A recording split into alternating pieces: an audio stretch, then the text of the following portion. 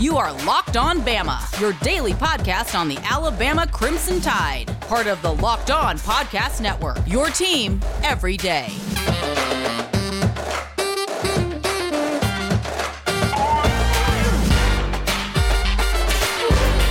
Hey everybody, welcome back into Locked On Bama. Luke Robinson, that's me. Jimmy Stein, well, that's him, but he's not here today. Instead, we're going to have Cole Thompson from Locked On Aggies as Alabama and Texas A&M will be facing off this Saturday. Hope everybody enjoys. Howdy everybody, and welcome into another episode of Locked On Aggies, and also congratulations to all you Bama fans. Welcome into an episode of Locked On Bama presented by the Locked On Podcast Network. Cole Thompson here in the driver's seat talking all things Texas A&M and what's it like to go behind enemy lines against a top 5 opponent. We're going to find a little bit about that today as we join Luke Robinson from Locked On Bama to discuss everything we're going to see this upcoming Saturday when the Aggies travel to College Station, to Bryant-Denny Stadium in Tuscaloosa, Alabama, to take on the likes of Nick Saban and the Crimson Tide. This episode of Locked On Aggies is brought to you by Built Bar, where a candy bar meets a protein bar. Go visit BuiltBar.com and use the promo code LOCKEDON to save $10 off your next purchase. That promo code is LOCKEDON at BuiltBar.com. So again, Texas A&M is coming in 1-0 after defeating Vanderbilt 17-12. Not the biggest game that you want to see, but they are going to face off against a top 5 opponent to see if they truly are legit this upcoming season. And we want to talk a little bit more about that. So, ladies and gentlemen, he covers Alabama for the Locked On Podcast Network. Give it up for my man, Mr. Luke Robinson from Locked On Bama. Luke, how you doing, man? I'm doing fantastic. Thanks for having me. And thanks for being on Locked On Bama at the same time.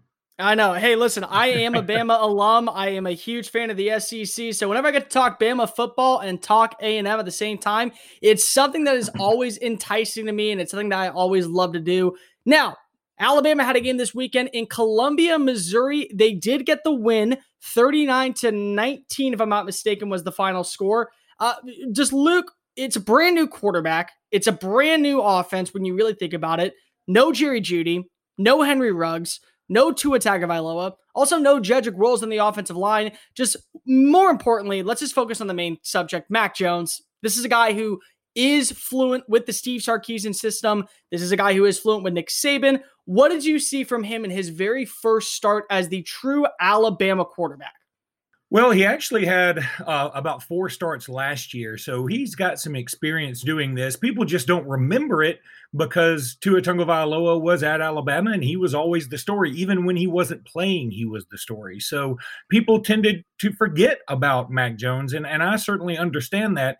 And, it seemed like Mac Jones is sandwiched in a pretty bad spot, right? He's between Tua Tagovailoa, arguably the greatest inarguably, really, the greatest quarterback in Alabama history. And then he's got a true freshman coming in and Bryce Young, who is the heir apparent. He's the next guy, and he is the next Kyler Murray. That's what everybody's saying. He's diminutive, he's smaller, but he's shifty, and he's stronger than you think, and he's got a big arm and accurate and fast and all these attributes, right? And meanwhile, everybody, including me, was saying, hey, eventually Bryce Young's going to take this job from Mac Jones. Mac Jones is just holding it down until Bryce Young is completely ready. Well, what I saw in his starts was Mac Jones can throw a good deep ball. Mac Jones is pretty accurate. He can take a shot, man. He took some big shots in that Missouri game. He can come back from some bad moments. He had a really bad throw in the Auburn game that led to a pick 6. And then he had what was a backside pick 6 because it actually bounced off Najee Harris's backside into the waiting arms of an Auburn linebacker, and it went 100 yards for a pick 6. So he had those 2 throws that everybody's remembering, but those are only 2 interceptions that he's thrown. I think Mac Jones had a great game, 18 of 24, 249, 2 touchdowns, no interceptions. Again, took some shots, stood in there. He reminded me of a mix of A.J. McCarron, Greg McElroy, but a mix of those 2 guys with maybe a bigger arm. Yeah, and I mean, I could see that. Last season, when you really look at his stat line, he finished with 1,503 passing yards, 14 touchdowns, 3 interceptions. Last game, again, 249. This is what you see from Alabama. This is what you see on a constant basis from a Nick Saban offense. About 250, 300 yards passing. Tua Tagovailoa is just a name that stands out in the history books because of what he was able to do. And it also helps when you have what I call the 4 horsemen of the Bama apocalypse, because of you had 4 great weapons, all of whom I think have the chance to be a wide receiver 1 at the next level with Jerry Jeudy, Henry Ruggs, Jalen Waddle, and Devonta Smith. Now you're back with 2 of them, and Devonta Smith and Jalen Waddle, and Waddle stepped up big. Waddle, to me, was the big storyline of that game. 2 incredible catches, that 48-yarder, and then, of course, the touchdown catch in the end zone. An acrobatic play. I mean, everyone was focusing in on Devonta Smith, I think, because if he's 6'1", he set the record for the most receiving yards in a single Bama game last year. But Waddle is the guy, to me, that was really standing out. What did you see from him, especially the fact that he lined up multiple snaps in the slot? He also lined up on the outside as well. I think Jalen Waddle is the Tua Tagovailoa of Bama wide receivers. He took a back seat just like Tua Tagovailoa did to Jalen Hurts for so long. When he finally gets his shot, though, when he finally was really the guy against Auburn. I mean, Henry Ruggs was a little gimped up. Jerry Jeudy wasn't having necessarily his best game. I think he was banged up in that game too. Jalen Waddle was the man, and he and Mac Jones had great chemistry. He had 4 touchdowns against Auburn, including a kickoff return for a touchdown. He had an unbelievable punt return for a touchdown in the LSU loss last year. The kid he plays a lot bigger than he is. And he's so dynamic and so shifty. And really, I thought his best play came on a little sort of a makeshift bubble screen in the game. It only gained about 9 yards, but he broke so many ankles to get those 9 yards. I mean, any other receiver practically maybe gains a yard. He is his belief in his own ability. And you can call it cockiness, but he knows he's going to go get it. The catch that you're mentioning against Missouri, he went up higher than everybody, catches the ball, and just to get a hand on the ball is one thing. But then he secures the ball, and you can, when they show it in slow motion, you can see that he has the wherewithal to put both hands even tighter around the ball because he knows he's going to get hit from not one direction but 2, and he gets helicoptered down to the ground, and then he just pops right back up. That's the beauty of being as small and as strong as he is. Maybe somebody a little bit longer and lankier, they may not get up so quick. Yeah, again, and I really think that when you look at what he does, the biggest thing is his catch and his hands. His hands make him so dangerous, especially on long plays, and that's what allows Alabama to be very successful. One thing I was very shocked at, and one thing I wanted to get your take on was, what was it like to see an offensive line without Jedrick Wills, who's come in, he's played both the right side, he's played the left side, he also is a left tackle, but he played right tackle last year, because of you had a left-handed quarterback in Tagovailoa. Now you have Alex Leatherwood, who is the left tackle, and he's going to be the next big Alabama name on the offensive line to possibly become a top 10 pick in the NFL draft. What did you see from him working with Mac Jones? I thought he did a great job. I thought Evan Neal did a great job, really. Landon Dickerson, the FSU transfer, has come in and played very well. He's a super strong guy. I think the offensive line looked pretty good. Emil Ekiyor has had some better games. He probably didn't have his best game, and I think he'd be the first to admit that. But, this year is going to be so interesting. The offensive line is probably the one unit in football that needs time to gel. It's, wide receivers, I mean, they like to consider themselves the fun bunch or whatever. But, in the end, they just need to have somewhat of a chemistry and know what's going on with the quarterback. The offensive linemen, they have to play as one unit. I mean, if you have one offensive lineman, that's fantastic. That's great. They're just going to key on your weak links. And Alabama's actually got a pretty formidable offensive line. I mean, they've won the offensive line trophy. I forget what the name of it is. It hadn't been around that long. I think they won the inaugural one a few years ago. And it wouldn't surprise me if they were to win it again, because I doubt Mac Jones is going to be put to the ground a whole heck of a lot. But I was really happy with the output from the offensive line against Missouri, and they're going to face a much stiffer test this weekend, though. Yeah, some people say that the most important thing for a quarterback is his weapons. That's not true. The main weapons that you need are the 5 up front on the offensive line. Luke Robinson from Locked On Bama on this special Locked On Aggies, Locked On Bama podcast. Hey guys, we know tailgating season is going to be a little different this year, but you got to make it all the way through the game. And so you have to stay ready to go. That's why I recommend Built Bar. Now, you've heard the Built Bar promo before. They have their 12 original flavors in German chocolate cake, peanut butter, banana nut bread, salted caramel, Now there's 6 new flavors to bring 18 into it, including caramel brownie, cookies and cream, cherry bakia, and lemon almond cheesecake. These are more like candy bars than they are protein bars because they're covered in 100% real chocolate and they're soft and easy to chew.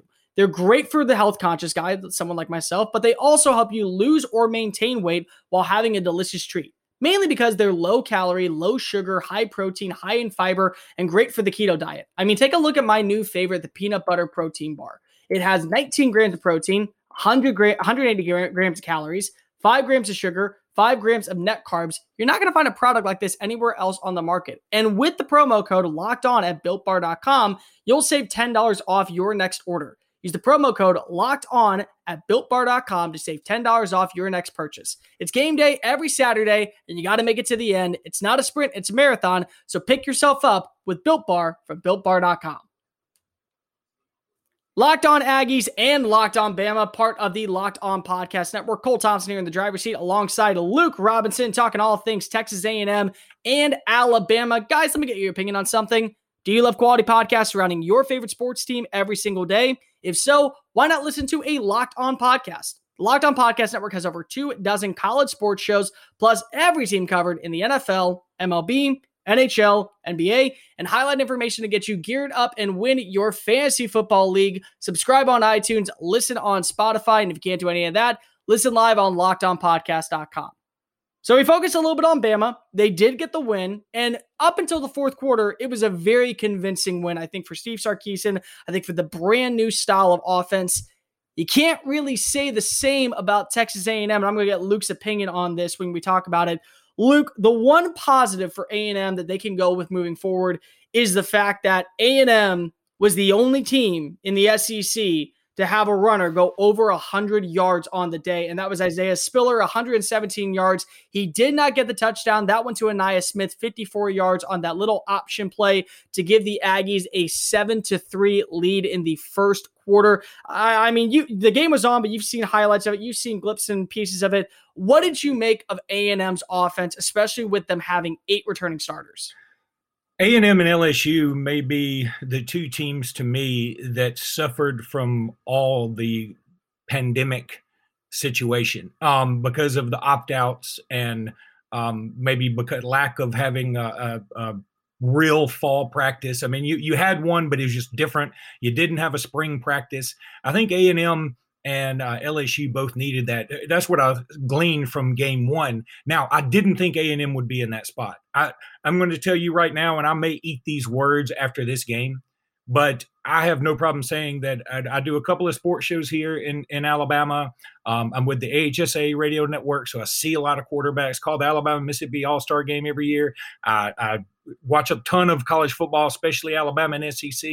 And, everybody's been telling me, because I follow recruiting pretty religiously, that, Kellen Mond's going to get it. And so I believed in that. Kellen Mond's going to get it. Kellen Mond's going to get it. And even this year when everybody else was telling me, haven't you seen enough? I said, I'm telling you, he's the most experienced quarterback coming in this league, coming back this year, and I think he's going to get it. I think A&M's going to finish second in the West behind Alabama, and I think it's going to be close. After game one, I'm officially off the train of Kellen Mond. That doesn't mean that I don't think he can, if he has a Johnny Manziel type performance against Alabama, I think that he'll certainly make me eat my words. But it just doesn't feel like it's gelling for him with that offense. Now, maybe it's because some of the opt-outs A&M has had. I saw that they've had another one here recently. Maybe it's because they've had some injuries to some of his main targets. I don't know what it is, but for whatever reason, Kellen Mond has not put it together in a way that I thought he would when I was following him in high school. And frankly, in a way that he showed me a couple of years ago when he was in Tuscaloosa. He gave Alabama fits in that game in Tuscaloosa. He had a big, long run in that game. I think he had over 100 yards, like in the first quarter or first half. I really thought he was going to put it together, but that's probably the most disappointing thing to me that I saw. I wasn't quite as surprised by LSU's losing to Mississippi State. In fact, I predicted it because they just had too many losses. But, the Mond thing just baffles me. And here's the thing, when we talked about this a second ago, the most important weapon to a quarterback is the offensive line. This was an offensive line that last year really struggled, but they only allowed 1 sack. Now he loses his go-to weapon in Jamon Osborne as an opt-out, literally 9 days before the season kicks off. He loses Kendrick Rogers. He loses the likes of Courtney Davis as well. And when you look at the wide receivers in the group, they're all young, they're all talented, but none of them were able to gain more than 49 yards on the day, with the highest being Caleb Chapman with the 1 touchdown. Let me get your opinion. Do you think being a veteran quarterback, but not having veteran talent at wide receiver positions does affect a quarterback maybe early on? Oh, I don't think there's any doubt. And I think it kind of depends on the situation. As you said, you lose Jamon Osborne eight days, before your first game or whatever. That probably puts some doubt in your mind about, hey, why is he doing this? I mean, what is going on here? And they came from the same high school at IMG, did they not? Weren't they? They were together at IMG. They were teammates back then. And so you would think that they may have a kinship there. And I wonder how much of that could affect somebody mentally. And maybe I'm overreaching. Maybe it's not about that. But I can tell you, the best quarterbacks are usually the ones that have incredible mental makeup and have a good wherewithal about the game. And, I just haven't seen that out of Kellen Mond yet. It doesn't mean he can't put it together. And I'm not trying to insult anybody. I'm just saying I think the stats and the proof is in the pudding here, where we see that he doesn't have a lot of big games, big wins in his career. And I just don't know why it's not happening for him, because, Jimbo Fisher has a history of doing good things with quarterbacks, and it just hasn't come together for him. I don't understand it. And losing some of your main targets and losing some guys on the offensive line that protect you, that may affect you a little bit mentally too. Fisher's worked with 2 number 1 quarterbacks in his past who were both drafted with the number 1 overall pick. One ended up taking home the Heisman Trophy in Jameis Winston. So it's not like he does not understand what it means to work with quarterbacks. And, when I was listening to Jimbo's press conference and I went back and I listened to some of the audio, and he said that you can make, 97% of your throws, but 3 mistakes ultimately cost you the game.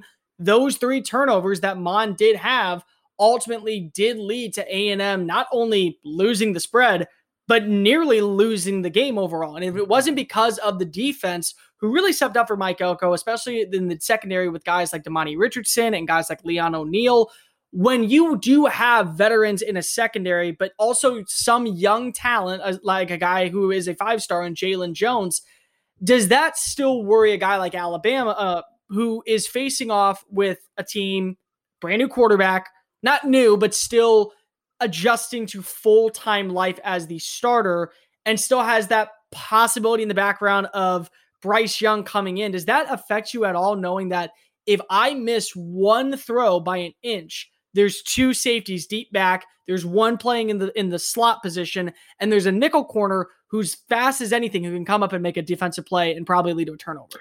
Yeah, I think it's look, I'm always concerned about A&M. I mean, they've got talent. A&M's the one game to me in the SEC that I think Alabama fans probably still have a mutual respect for. The SEC's gotten so dirty and contentious between everybody. But Alabama and A&M do share a lot of similarities, and they have a history. I mean, you think about Gene Stallings, his ties to A&M. You think about, hey, Jalen Waddle came down to Alabama and A&M. Bobby Brown, who I think is a starter on your defensive line, if not a starter, he's definitely in the rotation, came down to Alabama and A&M. He surprised everybody. So, yeah, I enjoy A&M. I'm always nervous about them. But, yeah, going back to the quarterback situation, do I think Mac Jones could be concerned about it? Sure. But, Mac Jones has a real quiet confidence about him. He went to not IMG Academy, but he went to the Bowl School, which is in Jacksonville. And it's known for putting out a lot of great football talent, too. He came from Kentucky, I think, originally. He was originally committed to Kentucky. And he's faced a lot of obstacles in his path to get where he is as Alabama's starter. And I don't think he's going to let something like a talented A&M secondary or Bryce Young nipping at his heels or the calls for Bryce Young to take over that reign. I don't think those things are going to bother him. I think the one thing to watch for, no matter what, before we break this down a little bit, is you do have 2 veteran quarterbacks in Mac Jones and in Kellen Mond, both playing well enough to get the win, but nothing that was accelerating like we saw from Kyle Trask at Florida. Nothing like we saw from KJ Costello at Mississippi State. I mean, set a brand new SEC record 1 game in. Congratulations. Welcome to the SEC, KJ. I knew that Mike Leach would do this, you son of a gun. Anyways, back to the main point of the conversation. This is a prove-it game, I think, for both to say, 1, I am your guy, and 2, I'm going to make sure that our season is not going to waste. Because for A&M, they have 2 back-to-back top 5 opponents in Alabama and Florida, and this could really tell more about A&M than I think it does about Alabama moving forward. But we want to also break down some keys of the game on Alabama's side, on A&M's side, so don't go anywhere. We'll be talking about that in just a quick moment. Locked On Aggies and Locked On Bama, presented by the Locked On Podcast Network. Cole Thompson and Luke Robinson here to break down everything you got to know before Saturday's kickoff at 2:30 as the SEC Game of the Week. You can catch that on CBS with, of course, Gary Danielson. So, Luke, let me get your opinion on this. What is the one thing that you would be watching out for if you're A&M? Oh, if I were A&M, I'd be watching out for defensive pressure. Look, here's the one guy. We can talk about Mac Jones all day. I think the guy that's under the biggest microscope at Alabama right now is Pete Golding, the defensive coordinator, because Alabama fans have it, or a majority of them have it in their minds that he's not going to be the guy, that he's just taking a lot of heat because they feel as though the defense isn't playing up to their capabilities. I think that he's going to bring a lot of pressure on Kellen Mond. You got a true freshman named Will Anderson who is remarkable. I mean, he's going to be a thing, man. He's going to be the next big defender at Alabama. Dylan Moses played with a lot of speed and reckless abandon on Saturday. Hope that he brings that back. And then Christian Harris, another guy that Alabama and A&M went toe-to-toe for. He is fast as ever. He's got a lot of experience now. He was sort of a lost puppy in the woods at times last year, but he seems to have it all together right now, and I think he could have a big game too. So I think the biggest thing for A&M to look out for is defensive pressure. And I think for Alabama, the thing is to capitalize on turnovers. That may be a little cliche, but you have to think about this for a second. In the 29-23 game against Alabama, I was at that game. I was a student. I was a freshman at Alabama at the time. They did not commit a turnover. They instead watched in the past few seasons as they've had multiple turnovers in the game. I mean, multiple turnovers for A&M. When you really think about it, they've struggled. I think there was 2 last year. The year before that, there was 3 in 2016. So there's been so many moments where it comes down to A&M kind of shooting themselves in the foot. For Alabama, they're gonna have to capitalize. That's just really it. For the fans at A&M who maybe don't understand or know a player on the Crimson Tide, because there are a ton who just seem to pop out of nowhere as a mid-round talent and then go top 10 overall. Who's the guy to watch for this upcoming week? Oh, well, this, you want to talk about cliche. I mean, everybody seems to know who he is, but Najee Harris would be my pick. And this is a guy that he could, with a big year, end up being Alabama's all-time leading rusher. And that is kind of weird to say. Alabama's put a lot of runners in the NFL lately, but then they've had guys like Sean Alexander and Bobby Humphrey throughout their history. And you think, how in the world is Najee Harris going to overtake those guys? Well, it's just Alabama's always been sort of a platoon running back school, or the guys don't get their real shot to be the man until they're a junior or senior. And then they don't have enough time to set the record, or they leave early. Alabama's rushing records just aren't that phenomenal when you compare them to somebody like Georgia or Auburn, who, of course, have the likes of Bo Jackson and Herschel Walker in the fold. But I think Najee Harris is such a nice kid, and he has been pretty soft-spoken throughout his career at Alabama, but now he's really taken more of a leadership role and stepped up a lot. Just a really smart guy from California, probably a guy before Nick Saban, Alabama would have never had a shot to get, but he came back to school. He could have easily gone pro. Everybody remembers that South Carolina game, but here's the thing about Najee Harris. I talk about his having the ability to be Alabama's all-time leading rusher, right? His longest run at Alabama, I think, is 36 yards, but he averages about 7 yards a carry. So what that means is, like, he really gets about 7 yards a carry. This is not one of those Barry Sanders things where he has 2 90-yard runs and then 22-yard runs. No, he essentially gets 7 yards every time he touches it. And he's a lot of fun to watch, and I think he's poised for a big year. Just as a side note, looking over SEC stats today, I found it very interesting. You mentioned Isaiah Spiller leading the conference with 117 yards. I think he had this past weekend. Najee is second with 98. Meanwhile, you look over on the other side passing, you had one guy over 600, one guy over 450, one guy over 350. Who would ever thunk it in the SEC, right? Exactly. I mean, and then you got to remember this. Derrick Henry was kind of lost in a pile behind the names of TJ Yeldon and Kenyon Drake. Junior year comes in, wins the Heisman, and has over 1,500 rushing yards. I mean, that's just kind of it. For Bama fans, if you don't know the name Jalen Wydermyer, I would start penciling him in. This was the only weapon last year A&M and Kellen Mond were able to do against this Alabama defense. He had 2 touchdowns. He only had 4 catches, but 2 were for touchdowns. One was a 17-yarder. One was a 24-yarder. This past weekend, he only had 2 catches for 27 yards. Alabama still is a little bit weak at that linebacker position. I liked what I saw from Dylan Moses, but you got to make sure that consistency coming back from the torn ACL is going to be there. You're going to have to win over the middle. I was not impressed that much with all the wide receivers. Again, they're all new. None of them really had more than 4 catches last year. So you have to know of what you know, and that is go to your go-to weapon in Jalen Wydermyer. That would be the guy I would say pencil on your page, Bama fans. Number 85 in College Station is probably going to be the one target that sees the most amount of reps this upcoming Saturday. Finally, what is the one key to win if you're Alabama?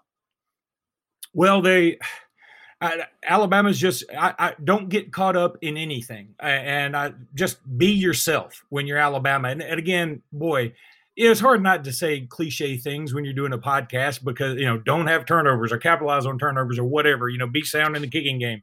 But I really believe that when it comes to Alabama, if they just play their game, I feel good against anybody they play because of the usual talent disparity. And the problem is when they do some really funky things. I don't want Alabama to have a lot of tricks. I just want them to run the ball with Najee, get the ball to Jalen Waddle in open space, throw a couple of deep passes to Devontae Smith, mix in some John Mechie and some Brian Robinson, and let the defense handle its business. Alabama finally has a kicker that people feel confident about from Hoover, Alabama, and Will Reichert. He was perfect last week. He got hurt last year, which really cost Alabama. But hopefully if he can stay healthy and if Alabama just plays its game, I feel very strong that they'll get the victory this week. Will Reichert, again, it's a kicker that Alabama has always been cursed with. They finally seem to find the right guy. If you're A&M, I've said this before and I'll continue to say this, go with what you know, win the clock management. You look at teams in the NFL, such as a team, I would say like the Cleveland Browns. Baker Mayfield is not a great quarterback. He's a tier 3 quarterback, and maybe at this point, that's what we're seeing from Kellen Mond. But you do have 2 running backs, and Anaya Smith came out and said at the very beginning of the year, they would like to be the 1-2 combination in the SEC. They were the only team that rushed for over 100 yards. You had another guy just outside the top 10 with 54. He scored a touchdown, win the clock, allow Kellen Mond to pass on 3rd and short, allow Kellen Mond to build a repertoire with these young receivers and maybe go deep every once in a while when you have a mismatch with a 6'5" tight end. That is how you win the game. So, Cole, why don't you give me your prediction for the game? So the biggest thing that I look at is the turnover ratio, and that's something that Alabama has been known for since 2012. They have 15 turnovers against A&M, 5 of which were returned for touchdowns. You look at the line coming in, it's not as big as I thought, 17.5 favorite. I think A&M does cover. I do think when they are playing down, they do cover. I think that you will see a little bit of a better game from Kellen Mond because what they're going to do is they're going to limit his carries. They're going to make sure that when he passes the ball, it's short, it's complete, it's on point. The defense, I think, is going to be able to at least turn one turnover, whether that be because of an interception, maybe a fumble, maybe they'll get something on special teams. But I look at Najee Harris. I look at what you've said. I look at how his average run is about 7 yards per carry. That's how you win football games. You run down the clock. If you're able to do that, that gets you the win. And I'm not sure if A&M can find a rhythm on offense when it comes to passing. I'm going to say 38-28, but it is, I think, a moral victory for A&M in the sense of we're 1-1. If Florida does struggle this upcoming week, I think we have a shot to probably go 9-1 on the year. I said A&M was going to finish second in the division. This is one of those 2 losses. I do have them losing. I won't say the other one because if I do have people probably wondering, is it Florida? I'll give you a hint. It's not Florida, but I do think 38-28 is the final. That's going to do for this edition of Locked On Aggies and Locked On Bama. Make sure you're following me on social media. And Luke, where do we follow you on social media? You can just at Locked On Bama or at LS Robinson 21. Make sure you follow me at Mr. Cole Thompson and at Locked On Aggies. Subscribe to both Locked On Bama and Locked On Aggies on iTunes, Spotify. And if you can't do any of that, listen live every single day at LockedOnPodcast.com. We're out. We will see you on Saturday for game day. Roll Tide and gig 'em, y'all. All right, perfect. Awesome, Let me buddy. make sure that the audio